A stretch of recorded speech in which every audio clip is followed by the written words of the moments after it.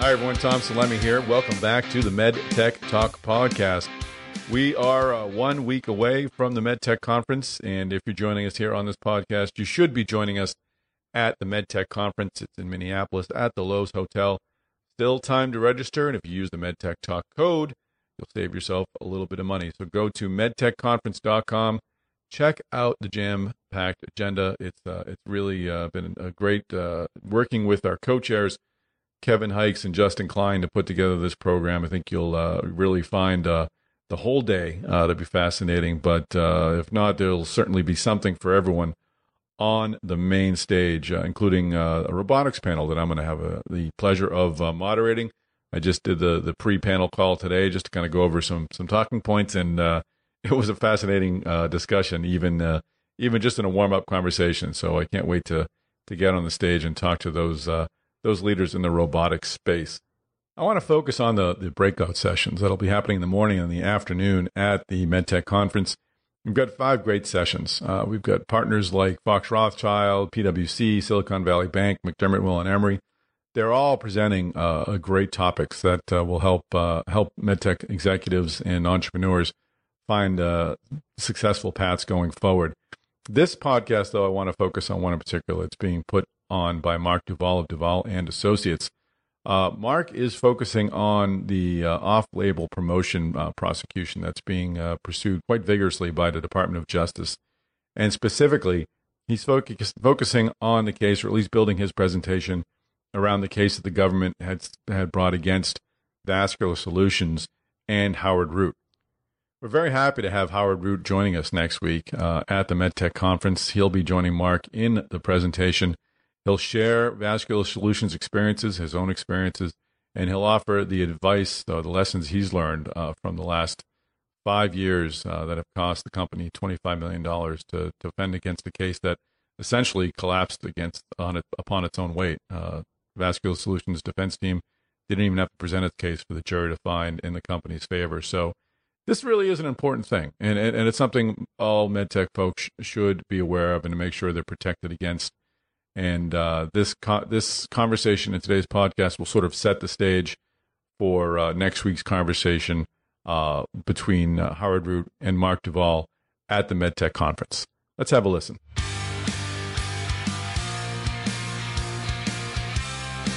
right, Howard Root and Mark Duval, welcome to the podcast. Yeah, thank you. Thanks.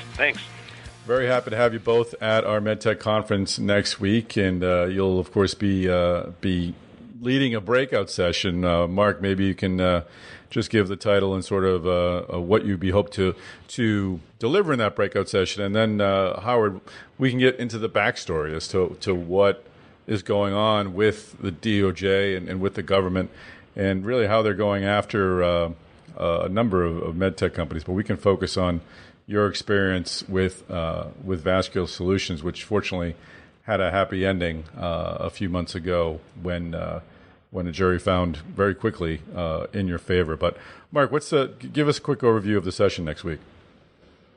Well, the session is really about taking stock of the Howard Root Vascular Solutions acquittal, which of course started with the prosecution, an indictment and a prosecution.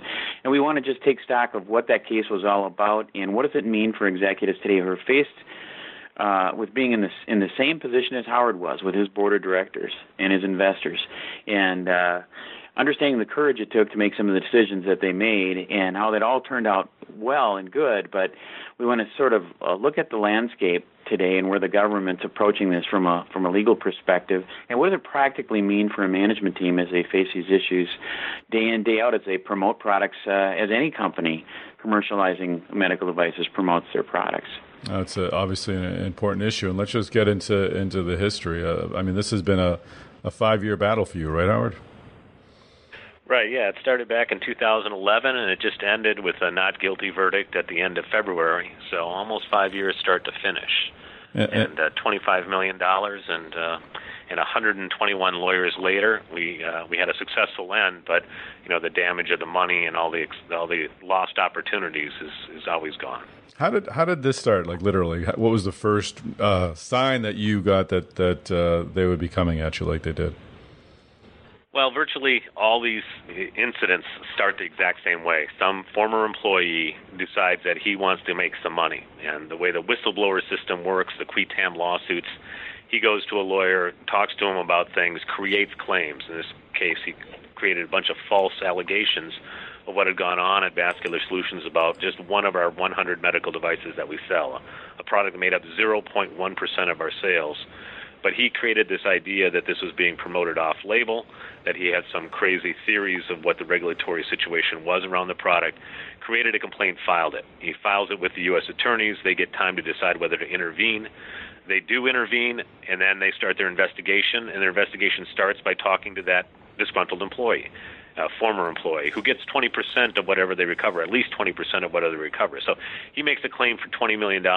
If the government shakes out money from Vascular Solutions, he gets 20% of that, or $4 million. So there's a strong incentive for him to actually create really false stories about what went on to begin.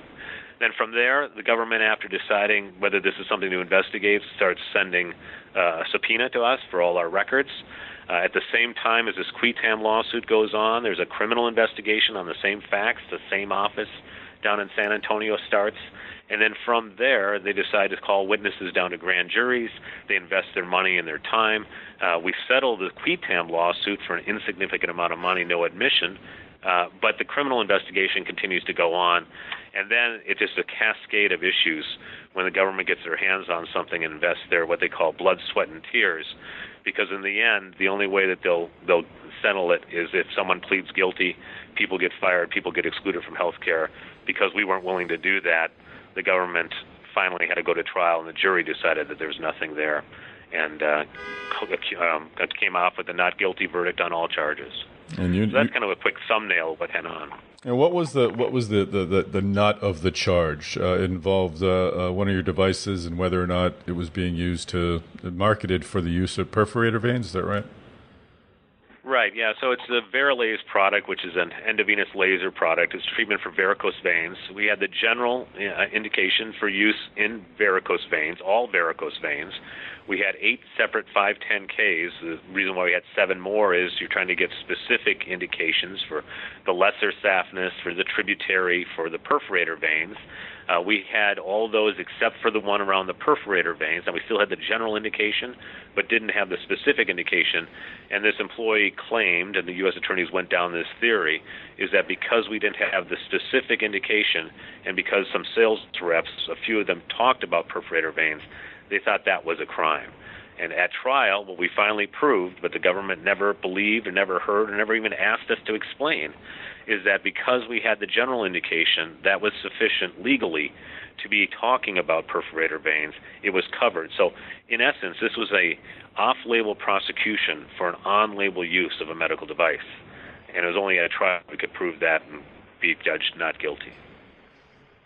And what transpired over those 5 years? What were you required to do? Did you submit to many interviews with the government? Were there a lot of testimony? Were they at your offices going through, I don't know, your servers and emails and such? Well, this was my first criminal investigation, so that's good for you. Congratulations. That's a good thing, you know. Hopefully, my last criminal investigation as well. I was a lawyer by training, but I was a corporate lawyer, and I always wanted to do a criminal trial, but I wanted to be the lawyer, not the defendant in the criminal trial. But be careful what you wish for sometimes. But the criminal process is a little bit different because it's not a back and forth between two equal parties. The government's got all the power. First, they have the grand jury subpoena. So they go and say, we want these 20 witnesses, 20 employees to come down here and answer questions. And when they pull them into the grand jury session, there's no lawyer from our side allowed in there. There's no judge in there. It's the prosecutor, it's the witness, and it's the grand jurors. And they just beat these people up. I mean, they just outright, I would say, lie about what the law and the facts are and ask them to agree. And then they claim, we have all this evidence about what went on. And in this case, it was even worse. These prosecutors read secret grand jury testimony to other witnesses and asked them to agree, threatened them with perjury charges if they didn't change their testimony. Really, they did anything they could to try to create the case that we were doing something wrong.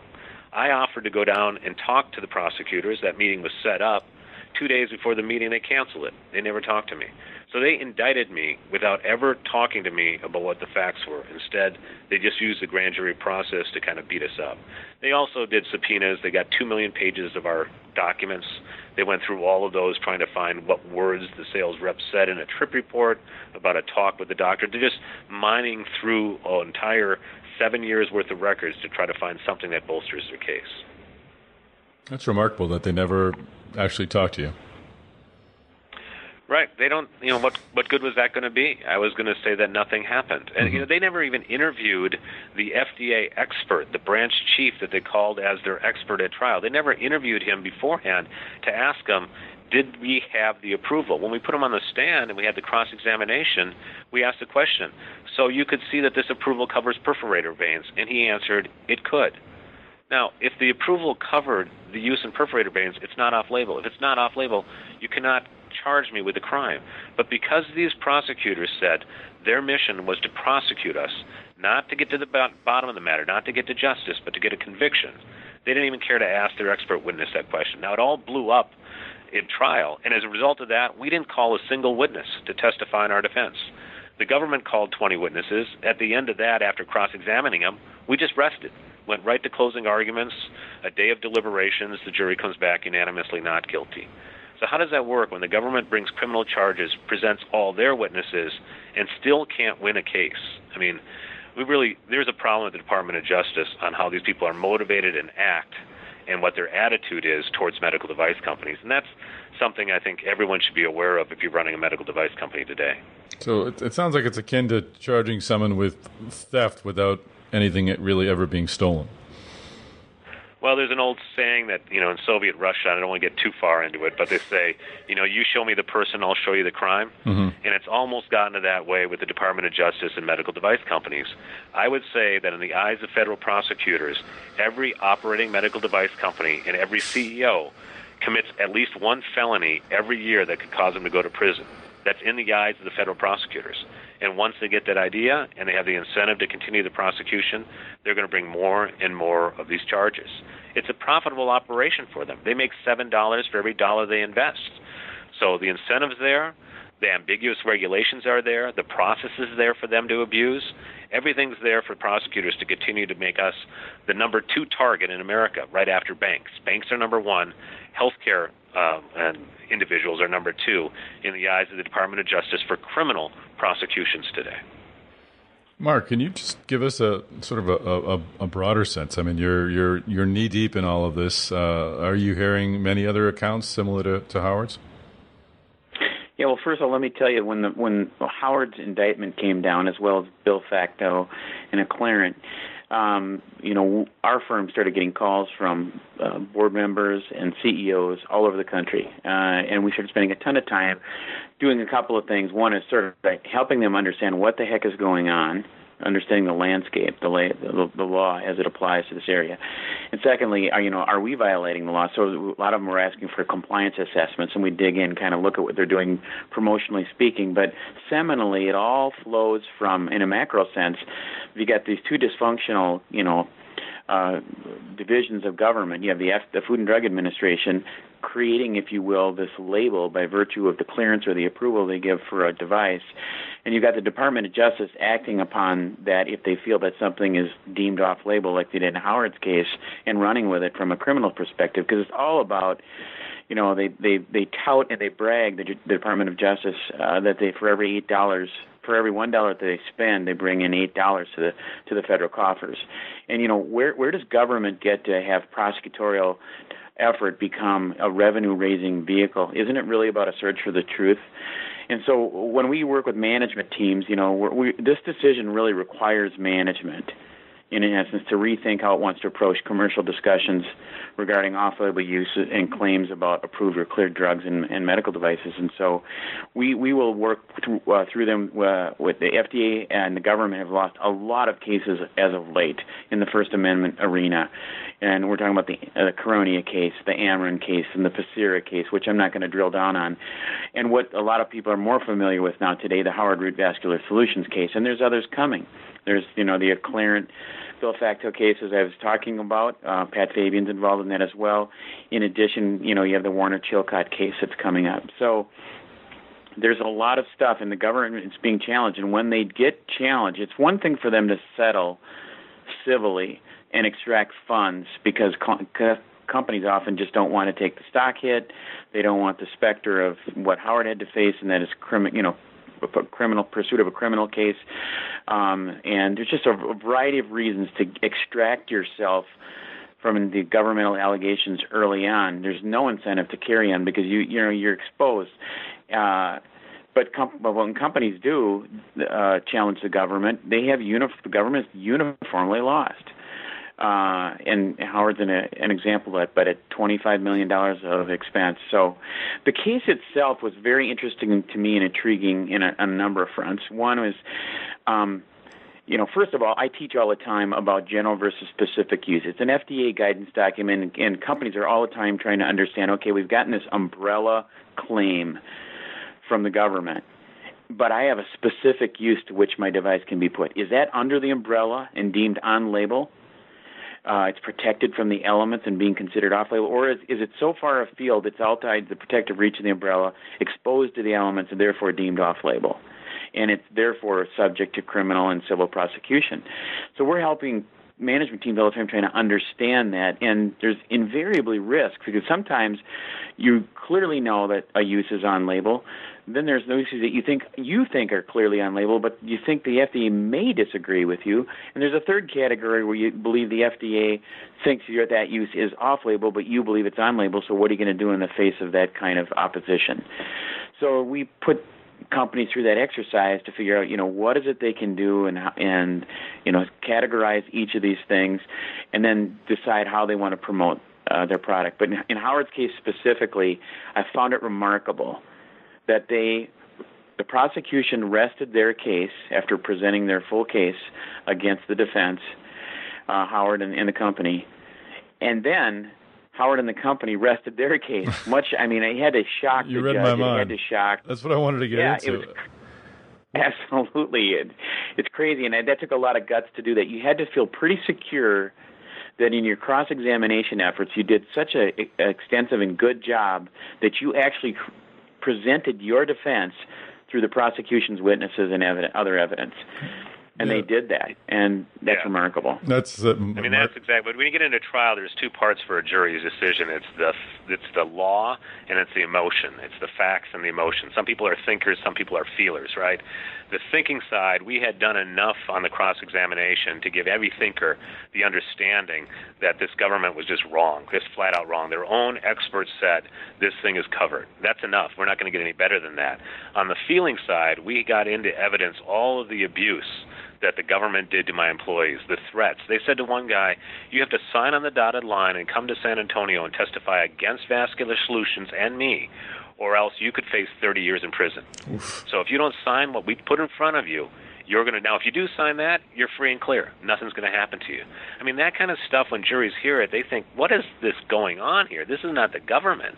This is a shakedown operation. And we already had that as well. So when you had the feelings and the thinking, and it wasn't going to get any better, we said that's it. But it is amazing that the government's case itself proved our innocence, that the government couldn't win with just us tying our hands behind our back and calling our own witnesses. Go ahead, Howard. And yet, what happens to the prosecutors? I mean, it's not like they suffer any damages. They don't have to pay any money for this. They don't get censored. I mean, in case after case where the Department of Justice has made mistakes, outright misconduct, they still don't punish their own. They still don't go after their own prosecutors. And that's a bigger problem in the entire Department of Justice, but it also applies really to us in medical device land. Hi, everyone. Tom here. Sorry for the interruption, but did want to remind you that we'll be following this story even further at the MedTech Conference. So go to medtechconference.com, use the MedTech Talk code to register, and you'll be able to meet with Mark and Howard either in the breakout session or in the hallways at the Lowe's Minneapolis Hotel. That's remarkable, and it's chilling too to hear that, and to be an employee who is given basically a way out, and all you have to do is do this thing that you, even if you don't think it's the right thing to do, the alternative might be 30 years in prison. That's a difficult place to be in. How do you? I mean, for them, it must be really remarkable for you as an employer to have employees who didn't take that offer and didn't do what was being crammed down their throat. But some employees didn't take the offer. Other employees did take the offer. I mean, the guy I mentioned there, he did sign what they wanted him to say, and then he came and he testified, and it sounded bad on direct. And then he gets a cross-examination, and our lawyer starts asking him the questions about why did he sign the statement, and what did he believe. Now, you don't want to get him to admit he committed perjury on the stand, right? But on the other hand, he pretty quickly backtracks from the words that the government wrote for him to sign, as opposed to the words that really happened in his own mind. And the jurors, I mean, people fear juries. In my case, I feared the judge, I feared the prosecutors. I didn't fear the jurors. The jurors could see through things, they felt things, they understood what was going on. And, in this case, a product that was so insignificant, 0.1% of our sales, never harmed a patient, and we're getting prosecuted based on what a sales rep said, no one could figure out why this was even a criminal case. And that's the great equalizer. They have to believe beyond a reasonable doubt you committed a crime. But I'll tell you, there's no false optimism here. To get to that point, to spend that amount of time and that amount of money and suffer those kind of attacks and have your name plastered on the front page of the local paper as being a criminal, I mean, you got to have a strong stomach to go through that, and then you get exonerated, but only then exonerated, and the allegations probably still live on forever. That's amazing. So where do you go from? I mean, you're right. You get the you don't even present your case. You're vindicated. You probably obviously were elated, but you just spent 5 years and $25 million fighting this thing that obviously was baseless to begin with. Where do you go from there, and how are you managing Vascular Solutions going forward? And maybe within that answer, you could also say, how did you manage it during these 5 years? It must have been a major distraction. Yeah, so what do you do going forward? Well, the first thing we looked at is, can we sue the prosecutors of the government for malicious prosecution? Because that's clearly what this was. We find out that there's a provision for that, statutory provision. But the problem is, if you're a rich company, you can't take advantage of that provision. And if you have a net worth over $7 million, you can't take advantage of that provision. You can't sue the government for malicious prosecution. So you have to have enough money to survive to pay $25 million for your legal defense. But if you have over $7 million when you started it, well, the only people who could sue the government is the ones who couldn't survive a malicious prosecution. So that was completely eliminated. We couldn't do that. And we're trying to push the Department of Justice on doing something against these prosecutors and their supervisors who should have been reviewing this and stopping this before it got there. But it's all based on a Washington, D.C. kind of putting pressure on the Department of Justice. What we do internally, well, even though I say that every company is committing a felony every year, that's not an excuse to say ignore your compliance. If you're going to be accused of something, it doesn't matter, just don't do anything. Now, you got to make sure that you've got the policies in place, you've got the compliance officer in place, you do the audits, you do the follow-up, you address things as they go along. You want to minimize that risk as much as possible. We had already done that. I mean, I've been doing this since I was a lawyer. I was a compliance officer at my old company back in the 90s. And we put this complete system in place, but you can always do more. And one of my lessons is the first day that a medical device company sells a product in the U.S., you need to have a full-time compliance officer. I don't know any other way you can limit the risk unless you have a full-time compliance officer just devoted to it. There's just too much to do. We have a compliance program that goes 100 pages long of just the tasks that we're doing every single month in terms of education, in terms of auditing, in terms of record keeping, in terms of record retention. And the record retention policy is as important as anything else in these situations, because emails and documents can be the benefit or oftentimes the magic bullet that kills you in these kinds of situations. So all that has to be done, and you can amp it up and amp it up and amp it up. And what does that do? It just takes money away from developing new medical devices and puts it into really the compliance area, which is important, but not to the extent that they're forcing us to go into on insignificant matters like what we went through with the short kit investigation and prosecution. And what was the company like over these 5 years? Oh, well, there was ebbs and flows, and actually, when it got to the trial, it was one of the more calm times because I could see what was happening as it was happening, and I had confidence in what the result was going to be. But the real tricky time, the real uncertain time is before you get indicted. When you see something and it's not been exposed, it's not been disclosed, you're sitting there trying to figure out, well, what's going to be the stock market reaction when the company gets indicted? We're a public company. Are the shareholders going to sell all the stock? Are they going to believe me? Are they going to say the government's never wrong? And the fortunate thing that I found as we got indicted and the stock went down some, but it bounced back up, and we never had a single shareholder lawsuit. The only reason that was because there wasn't any lost money in the stock market. I mean, for a day or two, but it came back, and the plaintiffs' firms didn't see anything through their trolling to try to find plaintiffs or to try to create claims that they could go after us on. So that was amazing. But the banks and the financial institutions and the mutual funds, they understand that the government's not always right. And so they are really on your side. And once the shareholders are on your side for a public company, the employees see the stock price being up, and they're on your side as well, until they get pulled down to a grand jury. And I saw employees who are very strong employees leave the office to go down to San Antonio for the grand jury confident and come back just beaten down, and really beaten to the point that they didn't want to continue to go on. But we kept them together. We didn't lose a single officer during this process. Our business grew. Our sales grew by 17% last year while we were fighting this criminal indictment. And it was our 13th consecutive year, or 12th consecutive year of double-digit percentage sales growth. And we still were profitable, even in spite of that. But if it happened to us 10 years ago, we wouldn't have been big enough to survive. If it happens, 20 years from now, we're probably too big to survive, and the board of directors would have done something different. But we didn't make a single change to our system in terms of operations and governance through the whole process.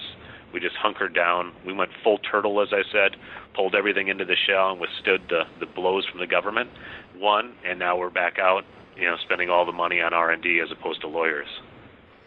And you are not shrinking back. I think a lot of people would be tempted just to duck and keep down after this sort of entanglement. You were, I remember reading the release that you issued the day after the acquittal, and I remember how strong the language was.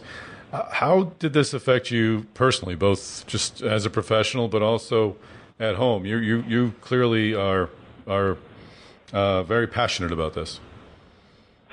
Yeah, you look at it, and if you go through something like this, and the government's done something wrong, and you see them doing it over and over again, not to me over and over again, but to more people and more people, and then I see people who want to just say nothing and wander away, and that's just not acceptable. That's just not the way that things improve. If we don't say something publicly, it's going to get worse, and it's already really, really bad. So I was confident that we were going to win. I put a lot of time into that press release, wrote it myself, edited myself, did the legal review myself, which I don't recommend. But in this case, I was going to make sure that I said the things I wanted to say my way. And we're not out there slandering people, but we're certainly laying the facts out there, because there's got to be pushback. I mean, there's no other answer to this. If there's not a public pushback against what the government's doing to us, it's going to continue. So, that's where I am, and I'm kind of built for that. I mean, I was a lawyer by training. I started the company 20 years ago, and you don't go through that without having a pretty thick skin. Of the things I've gone through, this is only the third worst thing that I've encountered at Vascular Solutions. I mean, our first product failed, commercially failed. Our stock price went from $12 IPO to $26, down to 70 cents, and we had very little chance of survival. And because of the hard work of our employees, we pulled it through. So that was even harder than going through this criminal trial. But once you do all this, you don't want to just sit there and wait for the next one. You want to go out there and talk about it, and hopefully something changes at the Department of Justice and at the FDA, that they don't continue to try to do this nonsense to companies that are creating jobs and developing life-saving medical devices. And you probably go to work every day worrying, or perhaps you don't, but I would guess anyone listening to this has to wonder what their sales reps are saying, even perhaps, being misheard or being misconstrued or uttering accidentally something that could be used against them in a future investigation.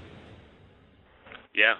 Everyone who's got an operational, a medical device company that's selling a medical device in the U.S., and it's not just the U.S., and it's not just off-label. You got the False Claims Act. You got the Foreign Corrupt Practices Act. You got all the general regulations that apply to businesses, not just medical device businesses. So every one of those laws, every one of those regulations creates criminal liability for the CEO as the responsible corporate officer. If you're not afraid of that, you're not paying attention. And everyone who's running a company or has their hands into a medical device company has to pay attention to what's going on with the Department of Justice and these criminal prosecutions. When it was just money, anyone could just say, well, we'll just do a cost-benefit analysis. But if I'd lost, I would have gone to prison for a minimum of 3 years. No parole. 85% had to be time served in a federal penitentiary. I would have been excluded from health care for over 5 years. Essentially, my career would have been over. For a product that made up 0.1% of our sales, had 8 separate FDA clearances, and never harmed a single patient. Because supposedly a sales rep said the wrong word. You wouldn't believe it if it didn't happen, if it wasn't something that actually occurred, because you wouldn't think that the system is so out of control that this would occur. That's quite a story, and we'd be interested in following up with you further down the line. Will you be telling the story in one form or another? You mentioned off the call that you're working on a book. Yeah, we're one of the young attorneys working on the case decided to leave the legal profession to become a writer, and real fortuitous timing because he quit right after the trial was over. So I said, here's the first project, let's write it together. And we're about 2/3 of the way through it, and by the end of the year it's going to be called Cardiac Arrest, which I thought's a good title, and about the whole story of the criminal prosecution of Vascular Solutions and our successful outcome. So that'll be the whole story. We'll try to keep it under 300 pages, although you could write a lot more about it, but keep it interesting and keep it small and short. But yeah, between that and just doing talks about it, I think it's important to get this story out because I don't think there's enough people who realize it, certainly in the medical device community and even, in the legal community as well. And when I talk about it, I get one of two reactions. Either they're appalled at it or they're apathetic. And people who are apathetic just aren't paying enough attention to what's going on, especially if you're working in this industry. So it's good to get people aware of what's going on. Well, we're grateful to have you at the conference next week. And Mark, thank you for putting this breakout session together. I'm sure it'll be a fascinating study of this. It is an appalling situation. So I'll go with appalling, not apathetic. Anything to end this with, Mark? What folks can look forward to next week? Yeah, just to say that I think it's going to. You can tell it's going to be an interesting session. They're going to get the opportunity to sort of hear some general observations about the case and what it means for the management of any company, and they're going to, get an opportunity to hear Howard talk a little bit more. He's got some 5 bullet points that he's going to go through that are going to be very interesting takeaways from this case. And then we're going to open it up for dialogue. And we just really want people to ask the questions that they have on their minds at this point. And I think, with only 35 minutes, it's not enough time to do justice to this topic, but we're going to at least try and broach some of the topics at a high level and let some executives and VCs in attendance just bandy about the questions that they have on their minds that they're confronting as they sit on boards, as they sit on their management teams. It'll be fun. Yeah. Well, I have a feeling that some people will be pulling you aside before and after those 2 breakout sessions. So thank you both for your time today, for sharing the story. Congratulations, Howard, on your victory earlier this year, and just sorry it came at such a cost. Thanks, Tom. Thanks. Thank you, Tom, for your time. Well, thank you, Howard Root, for joining us on the podcast and for coming to the MedTech conference next week. Mark Duvall, thank you for bringing this important conversation to the MedTech conference. It's really it's rather chilling to hear the account of how a company that has done no harm can be really gone after by federal prosecutors. So I'm glad that ordeal's over for Vascular Solutions. I'm amazed that Howard is taking as strong a stance as he can. I think it takes a lot of courage to do what he's doing, and I admire that. And it also just reminds us that this continues to go on. There's other members of the MedTech conference community who are facing these sorts of investigations and indictments and trials. So something that bears watching going forward. Thank you to our MedTech Talk listeners for joining us today. One more time, this is the last chance to register for the MedTech Conference. Go to medtechconference.com.